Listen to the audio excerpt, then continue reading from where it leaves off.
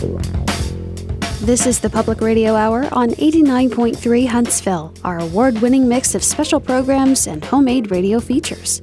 We're finding our way through our strange new COVID-19 reality. Are we safe in this new normal?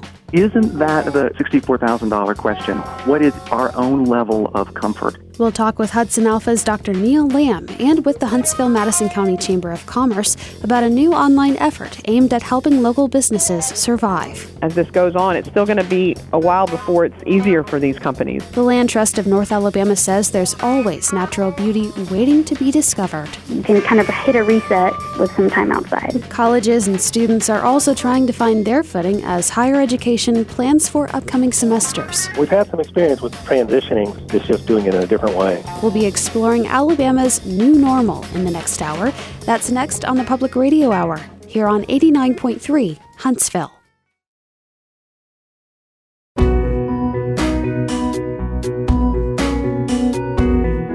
This is the Public Radio Hour on 89.3 Huntsville, our award-winning mix of special programs and homemade radio features.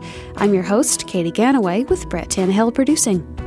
Welcome to the first episode in our series on the new normal in Alabama. On April 30th, Governor Kay Ivey replaced the stay-at-home order with the safer-at-home order, allowing some of us to shake off the cabin fever blues and begin to trek back into the world. Tonight, we focus on the initial phase of the safer-at-home order. In the next hour, we'll give you a sense of the new normal for the coming summer and fall semesters at Alabama colleges and universities. The Land Trust of North Alabama shares tips on where to find beauty along our local nature preserves and trails. And Dr. Neil Lamb gives us insight into the science of safety as we begin to explore our new COVID-19 reality. A big part of our new normal is finding ways to reopen businesses, which is critical to connecting you with the goods and services you need. It's also critical for generating the tax revenue we need to fund schools, government agencies, and other things necessary for society to operate. The cities of Huntsville and Birmingham have launched a digital platform designed to help Alabama business owners stay in business. In March, 3 lifelong friends in Birmingham debuted a website designed to help local businesses stay afloat for the duration of the COVID-19 pandemic. Known as the Local Distancing Project, the site serves as a platform for Alabama's retail and service industry, promoting various ways consumers can help sustain local businesses. Recently, Huntsville partnered with the Local Distancing guys. Vince Perez, the project's media liaison, says the local distancing idea emerged from a personal connection. Just 2 months ago, Vince Perez and his friends, Dylan Spencer and Trey Oliver, created the Local Distancing website to showcase local restaurants and retail open for business in the Birmingham area. Initially, it was to help mom-and-pop shops get better exposure and to set up gift cards for their businesses. Now there are project partners in Huntsville, Mobile, and the Shoals.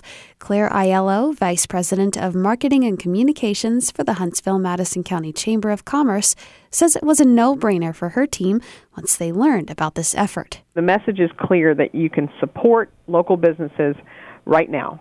As this goes on, it's still going to be a while before it's easier for these companies. It's still going to be challenging in the weeks and months to come. With the help from the Local Distancing Project, our local chamber launched a partner site called GetYourGiftOn.org.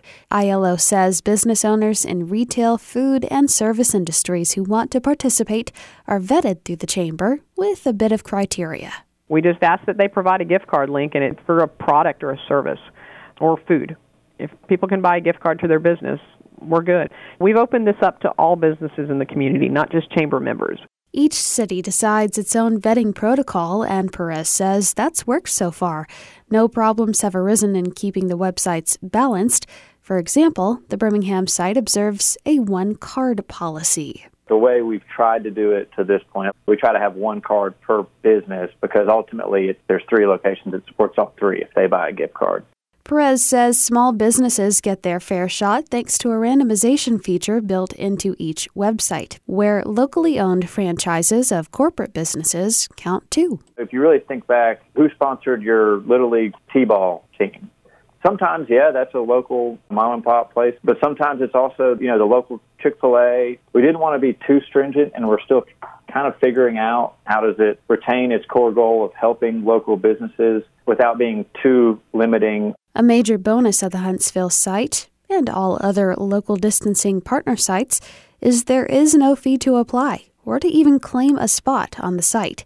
When asked how the site could stay relevant and evolve once the pandemic has ended, Aiello says we'll just have to wait it out and see. I do think this site will be relevant for the coming months, and we know that it won't be relevant forever, but we want it to help now. We want to keep these businesses alive and supported now so that they will be here down the road. For 89.3 Huntsville, I'm Katie Ganaway. Huntsville's website is getyourgifton.org. It's easy to navigate and filter what you're looking for. If your business is interested in applying, simply visit that site and click Submit a Business. If you want to support businesses in other areas of the state, such as Mobile, Birmingham, or the Shoals, visit localdistancing.com/about. There you can also learn more about the project and its founders. And one more thing to note, the Huntsville site is intended to highlight local businesses in Madison County, but the Chamber says it's willing to consider companies from surrounding areas as well, such as Decatur or Hartselle.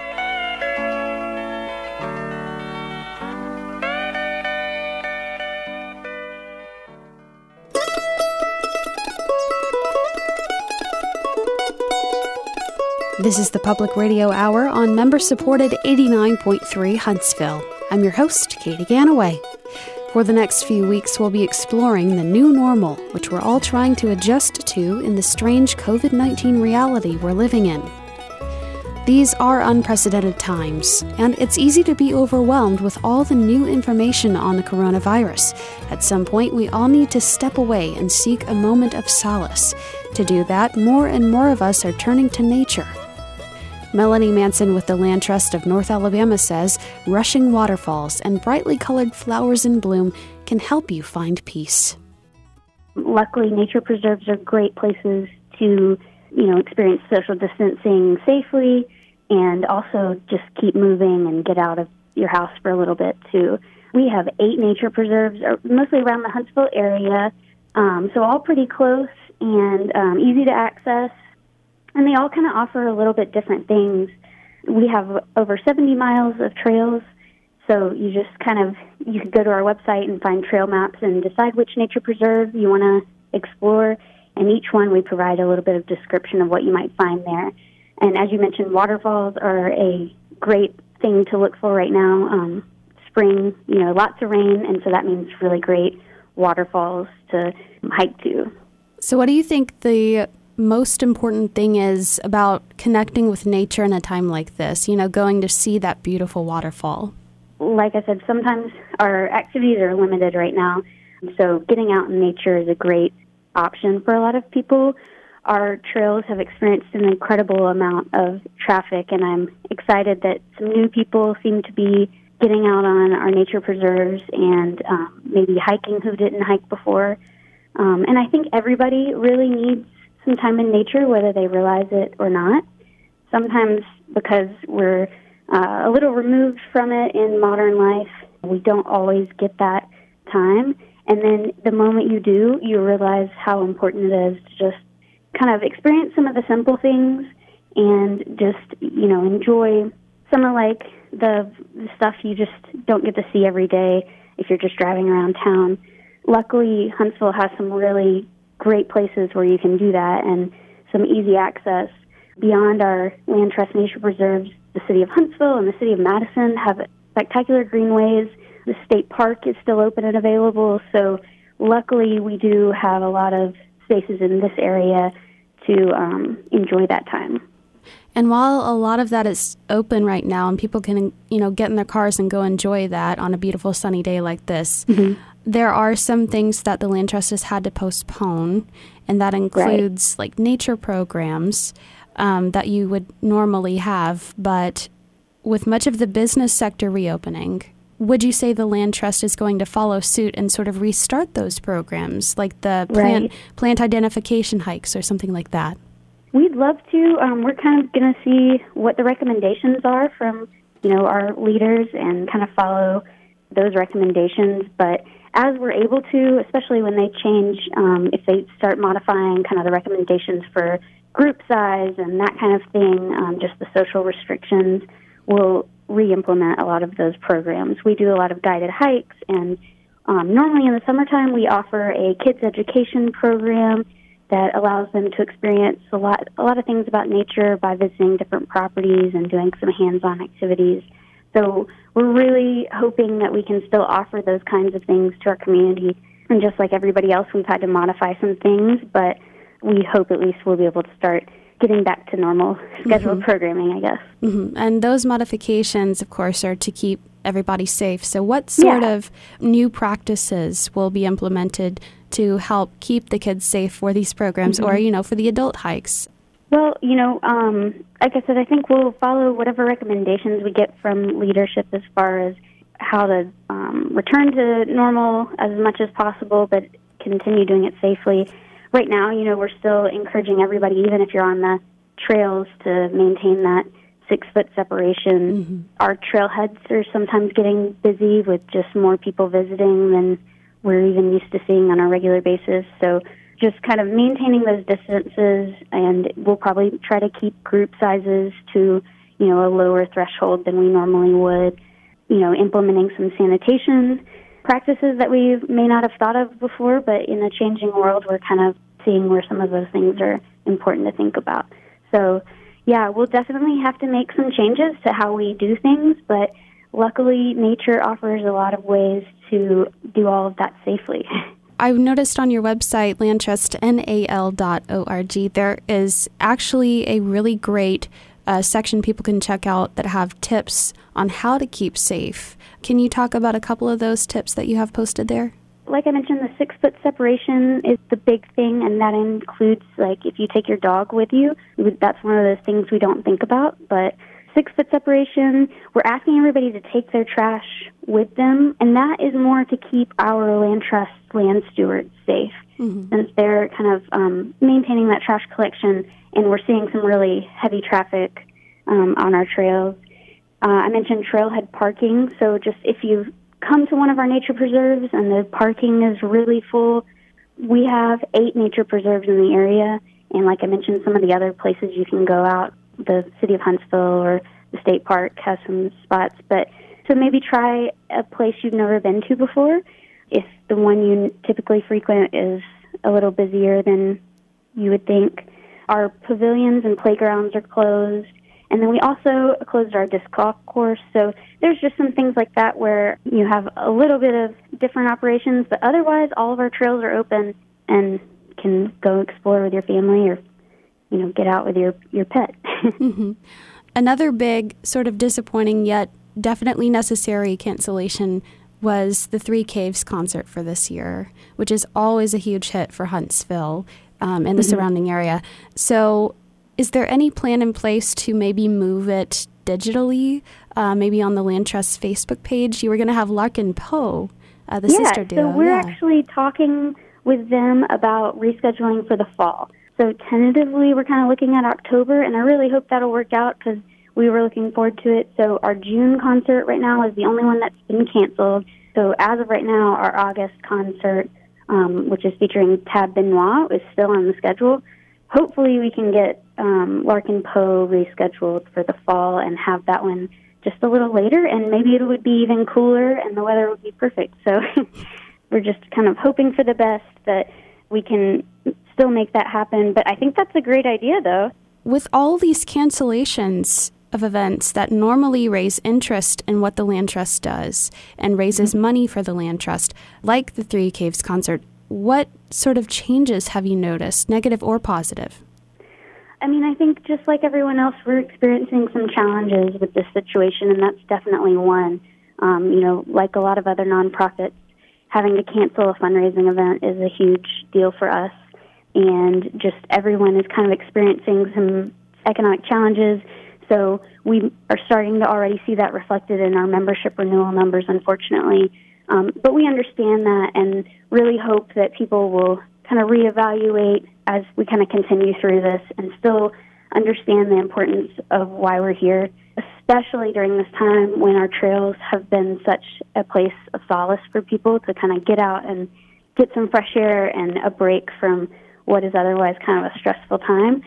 I think that the land trust is especially relevant right now, and we're just hoping that our community will continue to support us in what we do.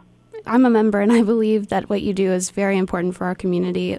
There are some new land preservation efforts with the Land Trust, and that includes on Montesano and Green Mountain. Can you talk about those? Yeah, we are pursuing 2 land acquisitions this year, and one is on Green Mountain. It's part of our continued effort that's called River to Gap, which is the kind of a vision to create a connection from Blevins Gap to the Tennessee River. And we have a major portion of that already completed, but we're currently trying to raise the funds needed to purchase another critical piece of that stretch of conservation, and you can donate to that project on our website. The other project that we're pursuing is 122 acres on Montesano. So it's actually not directly connected to the Land Trust Nature Preserve, but it's directly connected to the state park. So it's on the northeast corner of the mountain. It actually includes some existing trails. You know, there's a lot of times people will just kind of blaze their own paths across the mountainside. And in this case, some of these trails were actually cutting across some land that was not public property. And so they're popular trails, though, and so we're trying to preserve that portion of the mountain. Anytime we can preserve some land on Montesano, we try to go after it if possible, because that area is, you know, becoming more and more developed throughout the years, and those opportunities aren't always as available. And if it has part of an existing trail system on it, that's even more important for us, because we really feel it's important for people to get out and experience nature. That's just part of understanding, you know, why we do what we do. Right, and that's a great way for people to help you guys and support you guys. But I also want to ask you a question about something you guys are doing to help us, for the people who, you know, may not be returning to their jobs because coronavirus may have shuttered the business that gave them that employment.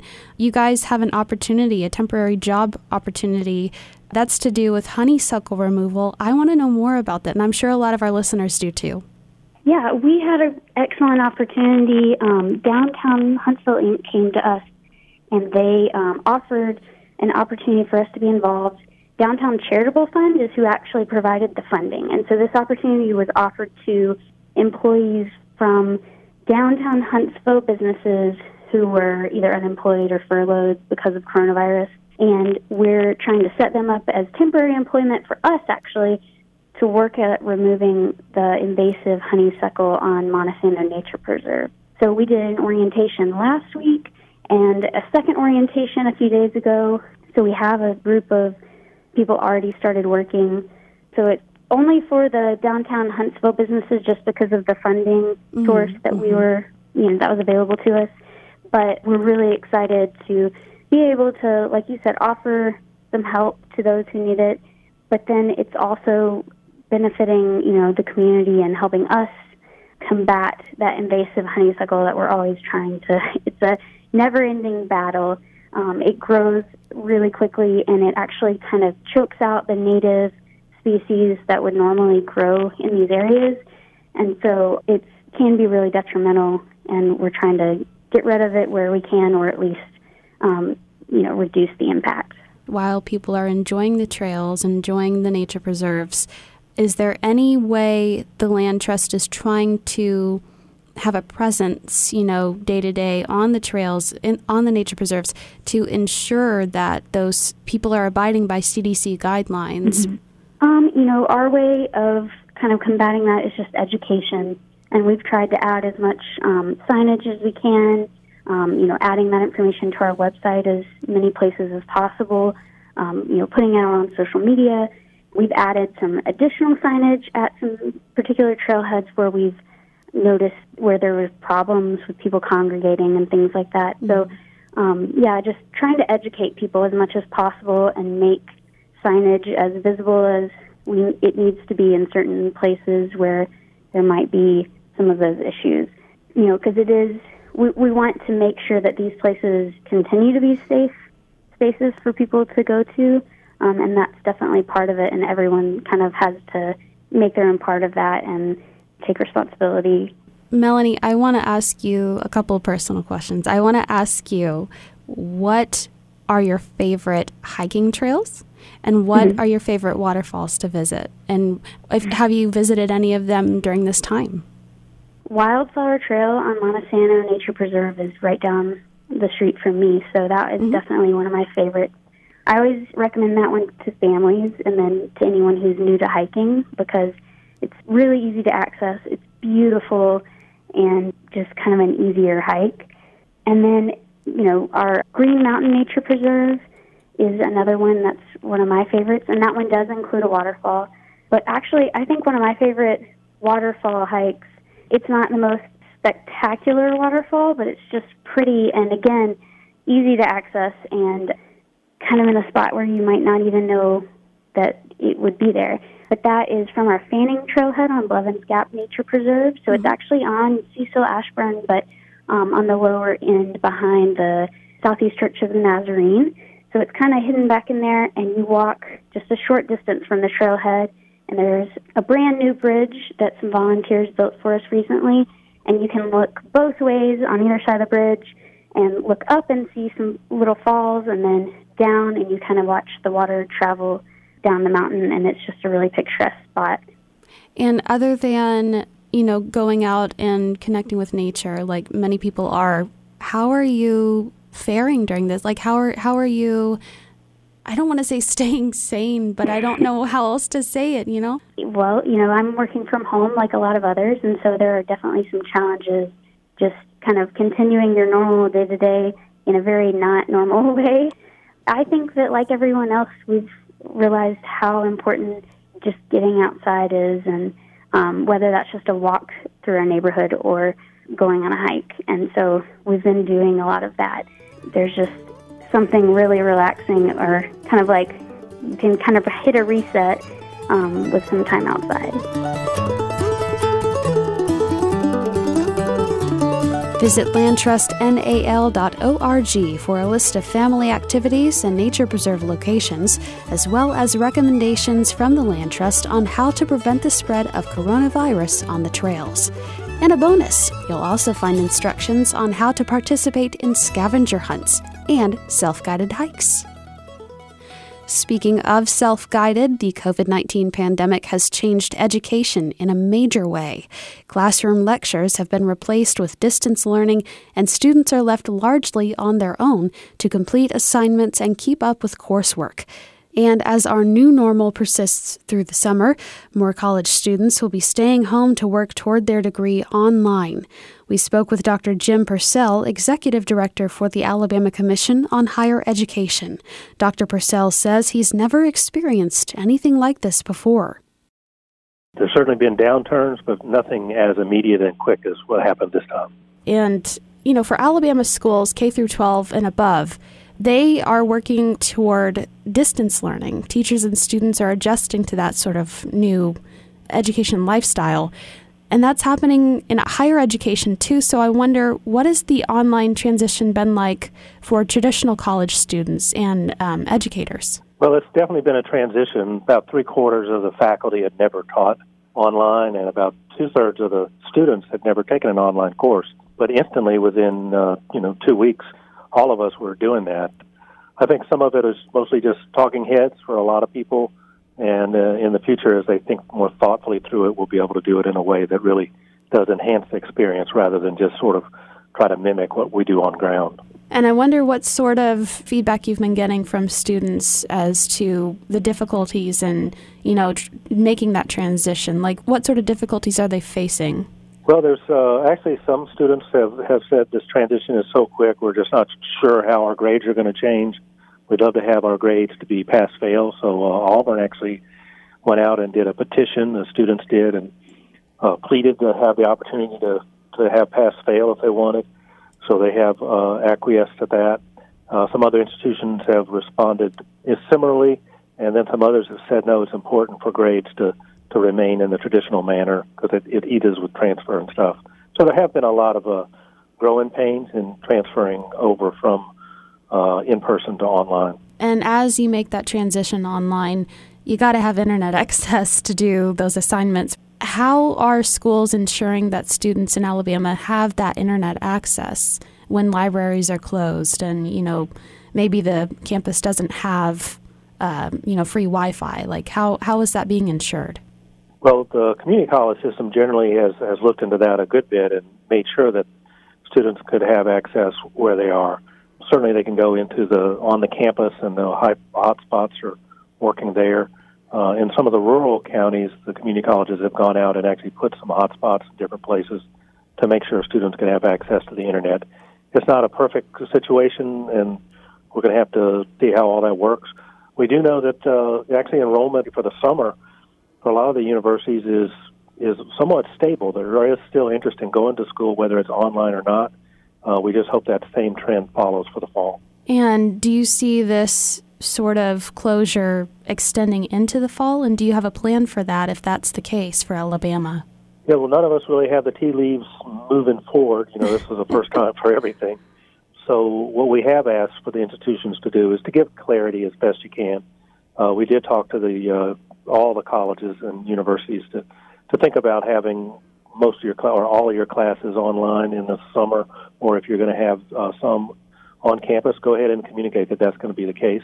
And then for the fall, be sure to be able to pivot should a situation change that would require us to be all online again. And with that transition, from traditional classes to online, that means a lot of empty halls and empty libraries, empty classrooms, and, people who used to have a job not having a job anymore. So that goes from educators down to administrative employees to custodians. Like, how are they being taken care of in this time? Yeah, right now, all the full-time faculty and staff are pretty much being taken care of at all our institutions. Certainly the hour employees that are part-time, whatever, may have, indicated that we don't have work for them right now, but there is a commitment to identify the needs of these individuals and take care of them the best we can. We've had some experience with, transitioning, so we know that it doesn't necessarily mean there'll be less work on campuses when this kind of thing happens. It's just doing it in a different way. Mm-hmm. And I would imagine that it would be, custodians would be trained to do the deep cleaning that's required with this pandemic going on. Non-professorial workers, what sort of plans do they have for staying on campus and keeping with their job?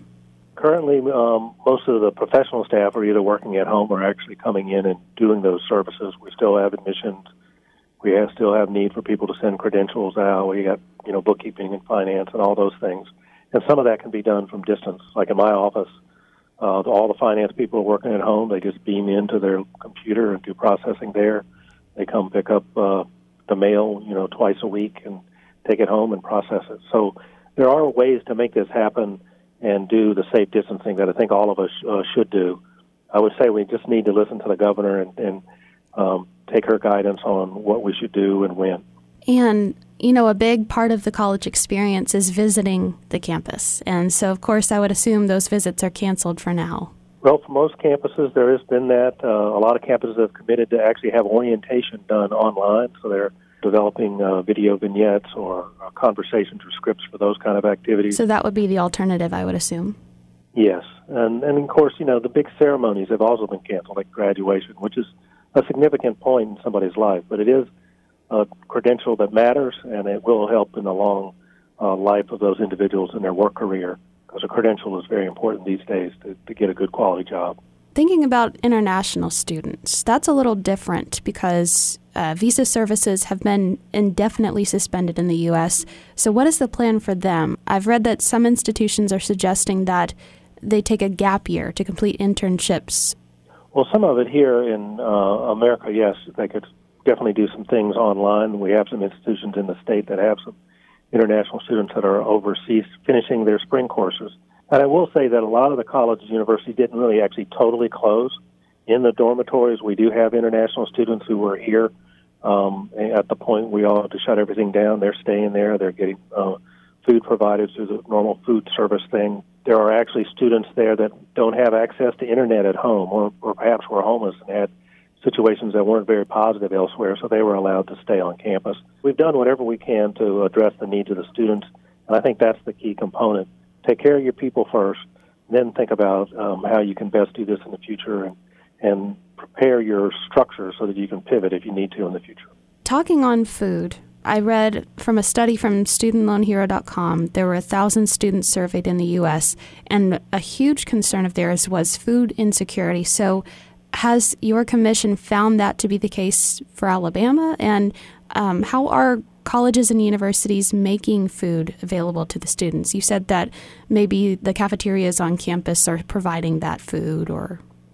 Yeah, and that's really only for the students that already signed up for a meal ticket, right, and continued their contract. So with the higher ed perspective, once they're adults, that isn't necessarily perfectly provided. But I will say that the federal government has actually brought in a good bit of funds to help keep the institutions functioning. So in Alabama, about $200 million was provided. $100 million is actually for students to help them address the financial shortfalls that would put them in a situation where they're don't have money for food or whatever. There is a process at each institution to try to determine who's in most need for that. And then on top of that $100 million, there's another $100 million that's available for the institutions to address expenses that are totally associated with the COVID-19 pandemic that increase their cost in a certain way. So there is some support federally, but I don't know that it's going to be fully there. I would suggest for alumni, look at your institution, see if they're seeking your support to support students or to even support the institution at this point, because it is a transition point. We do believe that in the fall, students will be less likely to want to live on campus right off. They're really concerned about making sure that they don't get sick. This is the first time in forever, and I've seen the data off and on, and when you ask college students what's important, they actually put healthcare as one of the reasons. And that's been an amazing change. So they're going to want to be in a community like, Huntsville, where there is access to good healthcare. Institutions that are far away from a place that has good healthcare, may have some issues. And I do believe that campuses that are less residential will probably have more stable enrollment in the short term than those that actually have a large preponderance of people living on campus. So let's put the academic side aside. Talk about sort of the extracurricular programs. And of course, in Alabama, athletics is huge. Assuming that the hold on, athletic activities and other extracurricular activities is lifted, what is going to be different this fall, when college football comes back? Yeah, that's the big question. I think everybody would like the fall to be as close to normal as we all remembered and experienced in our time in school. I just got my order tickets from my institution. Hope those can be utilized, but it is going to change. Some institutions have had to work a lot with their students just for, counseling and guidance and support. Athens State in your area actually has a bot that you can ask questions to, and it basically gets filtered to campus officials who can help answer their questions or concerns, and it's actually worked quite well. You have to automate, you have to put it in technology, but at the same time keep the human component, which is what college and university experiences are all about. Of course, and the human component is huge when you're trying to communicate with the people who handle your loans and handle, all sorts of things that determine your livelihood as a college student. And in that vein, I was wanting to ask you about mental health. Of course, right now, it's fundamental for college students to have access to maybe telehealth visits with therapists and psychiatrists. What sort of resources are available to those students to maintain that healthy mindset? The colleges, universities are addressing with that particular issue. I will say that Alabama A&M has actually done some outreach with their students on the counseling component, just to make sure that the stress of the whole college situation changing and perhaps income for the family changing can be addressed so that people certainly will be in a position mentally and psychologically to move forward with their educational experience and work in general. I think that's very important that we do address that, and I'm glad that there's something in place for that. There is some positivity going on with Alabama universities and colleges, and helping small businesses, large businesses across the state. And one of those examples I read about was, Jacksonville State University helping Yellowhammer Brewing here in Huntsville. They helped inspect and approve the quality of the first batch of hand sanitizer that Yellowhammer produced. What's the future like for partnerships like this? Yeah, it really does give us a chance to rethink all our relationships, and that's sort of what moments of crisis do, and I was real pleased for that. And I will say that Jacksonville State's done a great job actually giving guidance to the rest of us. They had a terrible situation 2 years ago with a tornado in the middle of spring, so they actually had gone online during that semester to finish up. So even in other ways, they gave guidance to the rest of the academy on how to do this transition in a most efficient way. And some of it was really working with the faculty and training them about how distance learning is not just a talking head on a Zoom interface. Let's think about the future. Once all this is said and done and we enter that new normal that everybody is talking about, what sort of changes are we going to see on campuses around the state? Like, are we going to see more social distancing in the classrooms? Are we going to see regular COVID-19 testing on campuses? What would you say? Yes, I would say definitely in the short run. I have talked to college presidents that have indicated that, they'd like to start having students come in the summer, but they would test everybody for temperature coming onto the campus as an idea, have social distancing in classrooms, and monitoring all the health conditions. So that's one scenario. And the other is to make sure that your classes are both online and in person.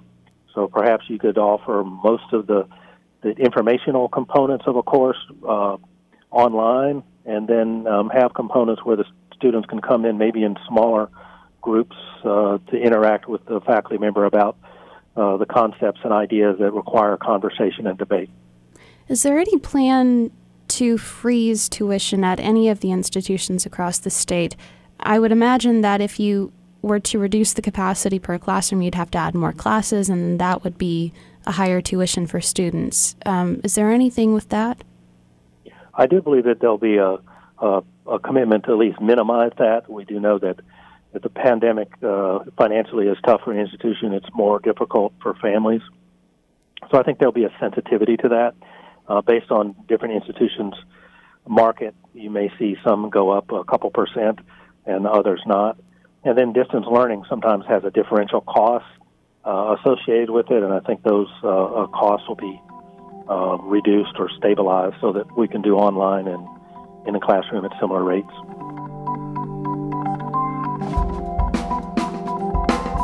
You can see how Alabama's higher education institutions are responding to the COVID-19 crisis at ache.edu. This is the Public Radio Hour on 89.3 Huntsville. I'm Katie Ganaway. We're exploring the new normal as we try to cope with our strange COVID-19 reality. Whether it's in the classroom, on the hiking trails, or at your favorite local business, many of us are wondering, is it safe? How do I protect myself and those around me? So let's dig into the science of safety with Dr. Neil Lamb, Vice President of Educational Outreach at the Hudson Alpha Institute for Biotechnology. He sat down with Brett Tannehill. Things are opening back up, and we're just about to start seeing what the new normal is here in Alabama. And even as businesses and other activities begin to reopen, we're still seeing a rising number of cases, and that's a little concerning. So plain and simple, tell us, is it safe to reopen? Brett, that's a question that unfortunately there isn't a simple yes or no to it. Certainly, we have to begin going back to interacting with people, getting people back to work, opening up businesses.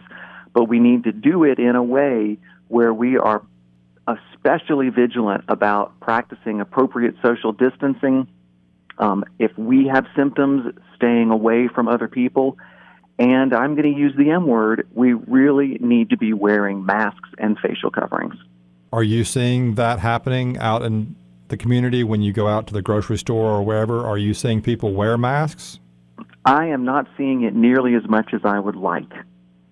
So earlier in tonight's episode of the Public Radio Hour, we heard from people involved with various parts of our society that are trying to find their new normal. So let's review one by one some of the things we've heard so far. And Dr. Lamb, perhaps you can tell us how people can stay safe in these different environments. So first of all, Alabama's retail sector is starting to reopen its doors. How does coronavirus spread in an indoor setting like a grocery store or a retail big box store? And what can we do to maximize our personal protection?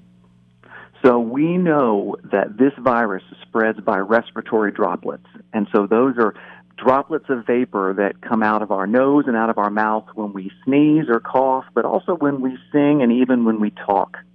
And those droplets, if someone is infected, those droplets carry the virus, and we could directly inhale them. They could land in our nose or mouth, or they could land on a surface and we touch them with our hands, with our fingers, and then bring our fingers to our mouth or nose and infect ourselves that way. So the key is to be sure that you are maintaining appropriate distance from individuals, that you are very careful about what you pick up and touch, and that you, because you do not know if you have COVID-19, that you are wearing a facial covering to prevent your own spread of respiratory droplets to other people. So you've touched on a couple of things that I want to ask about. First of all, I've seen all sorts of computer modeling of how aerosol particles can spread from aisle to aisle in a store. How does that work if someone sneezes on one aisle? How safe or how dangerous is it for the aisles on either side of them? Yeah, I've seen some of those same graphic animations and those models. So a lot of it depends on how high the aisles are, what the airflow is like. The data that I've seen is that while an uncovered, an unprotected sneeze can travel a significant distance, most of the virus we believe is in larger droplets that are not going to spread beyond about 6 or 7 feet. Now, the science is still not hasn't fully answered the question about if this actually can also be found in even smaller droplets with a broader spread. But in general, I think you have less concern in other aisles than in the aisle that you're in. But again, the data haven't fully clarified that for us. And as far as picking up or touching a surface that might have been touched or contaminated by someone else, what do we do in these sort of situations? Do we need to leave our groceries outside? If the mail comes, do we do something special with the mail? Or is that being a little beyond what makes sense in terms of cautiousness? I think that leaving your groceries outside for several days, I think it is taking it over and above what we need to. Certainly, if you have anxiety about it and it makes you feel better to do those kinds of things, then you can. But you want to be careful that, obviously you're not leaving perishables outside as right. The temperatures begin to get warmer. I think your key is minimize the number of things that you touch that you know other people have touched. Door handles and faucets and those sorts of things. I would not advise that people walk around wearing gloves because those tend to give us a false sense of security. And we, in fact, we do more touching of ourselves, touching our face with gloves on than we realize. So I think that is not an approach that you need to take. I would recommend putting on a facial covering. I think that's one of the best ways that you can help protect others. And if we all do it, then we are each holding each other's health in our hands. So what do we do with our groceries? So with your groceries, the data show that the virus doesn't live for incredibly long periods of time on rougher surfaces. If you want to wipe down your groceries, you can bring them in your house, set aside a place on your countertop that is going to be the dirty spot and a place that is the clean spot, and you can wipe them down. You could certainly use a disinfecting wipe, but a simple solution of alcohol and water, a disinfecting solution, you can spray on that as well, and then move them to the clean spot. You want to be really careful that you are not washing your produce with soap and water, because ingesting soap actually can make you sick. Right. So rinsing off your vegetables and fruit with a generous amount of water and then drying them is a perfectly appropriate way to provide yourself with an extra level of protection. We've also heard from the Land Trust of North Alabama tonight, as we're seeing a lot more people utilizing our community's natural and outdoor resources. More people than usual are on the hiking trails and walking around their neighborhoods, for example. How do the parameters for spread of coronavirus change in an outdoor setting? So in an outdoor setting, it's generally easier for us to distance. We're generally passing each other briefly. But again, I think you want to maintain an appropriate distance. If you're walking down the street and you see someone coming in the opposite direction towards you, cross over to the other side if you can. Move off the side of the sidewalk. You don't want to be traveling in large groups of individuals all moving in the same direction. That might mean that you need to pick outdoor spaces that are a little less popular, or you need to go at off-hour times when everyone else is out walking. It doesn't mean we should not be out enjoying the beautiful spring weather. We just need to be a little more cautious about how close we are to others. And on the hiking trails, add some extra distance perhaps between who's in front and who's behind? Yes, I think that makes that's good advice. Schools remain closed for the foreseeable future, but places of higher education are pushing to find ways to get their students back on campus and back into the classrooms. What sorts of things do we need to keep in mind about putting students into classrooms and lecture halls? I think that the groups that are making these decisions, certainly the groups that are making these decisions that I know of in Alabama, are really looking very closely at what does the science tell us, what are best practices. So I trust the decisions that they're going to make. But they're going to be looking at things like what kind of occupancy should we be thinking about in dorm rooms? How many students should we be putting together in a classroom? And do we need to think about an option where a class that meets Monday, Wednesday, and Friday has half the group in the room on Monday and the other half watching from home, and then switches the order on the opposite days?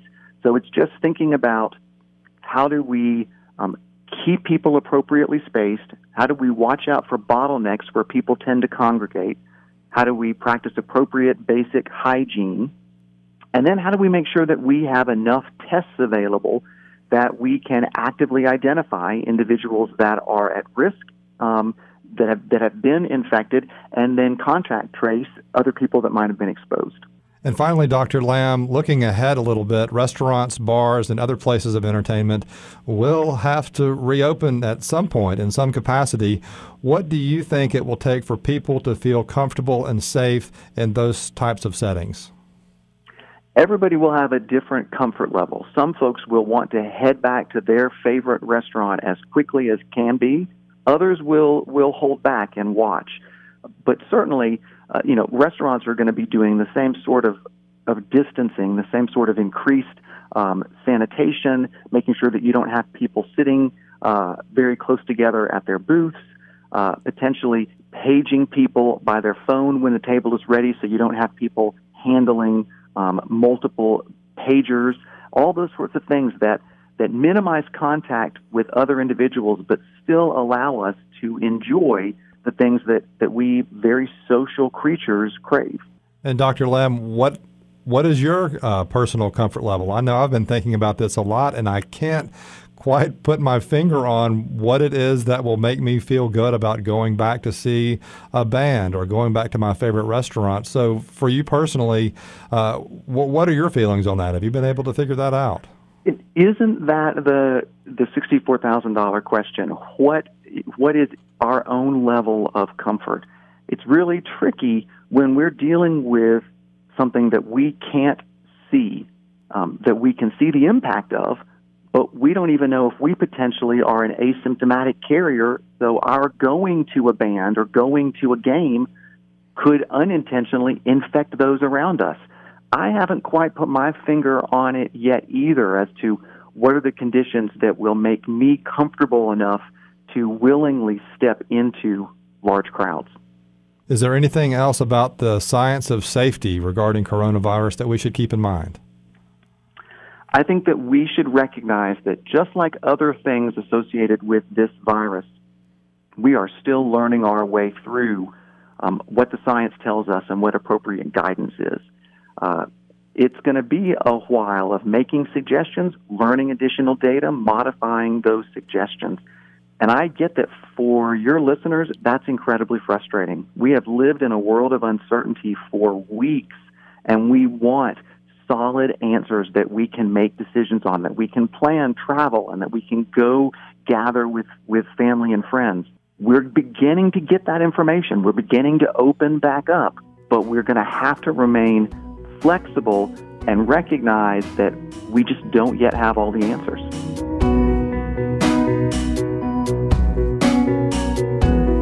You can check out Hudson Alpha's COVID-19 education series titled Shareable Science Beyond the Blog at hudsonalpha.org. Just look under the Educate tab for resources on COVID-19. We hope you're happy, healthy, and safe. And we want to thank Dr. Neil Lamb with Hudson Alpha, Dr. Jim Purcell of the Alabama Commission on Higher Education, Melanie Manson with the Land Trust of North Alabama, and Claire Aiello with the Huntsville-Madison County Chamber of Commerce, and Vince Perez with the Local Distancing Project. Our Public Radio Hour series on the new normal continues next week. You can also listen to the podcasts from past programs on the award-winning WLRH mobile app and at WLRH.org. Look under the Programs tab for the Public Radio Hour. You'll also find our info about COVID-19, resources for students and families, and how to help in the Tennessee Valley pages. Tune into the Public Radio Hour Thursday nights at 7 here on 89.3 FM HD1. We'll see you next week, everybody.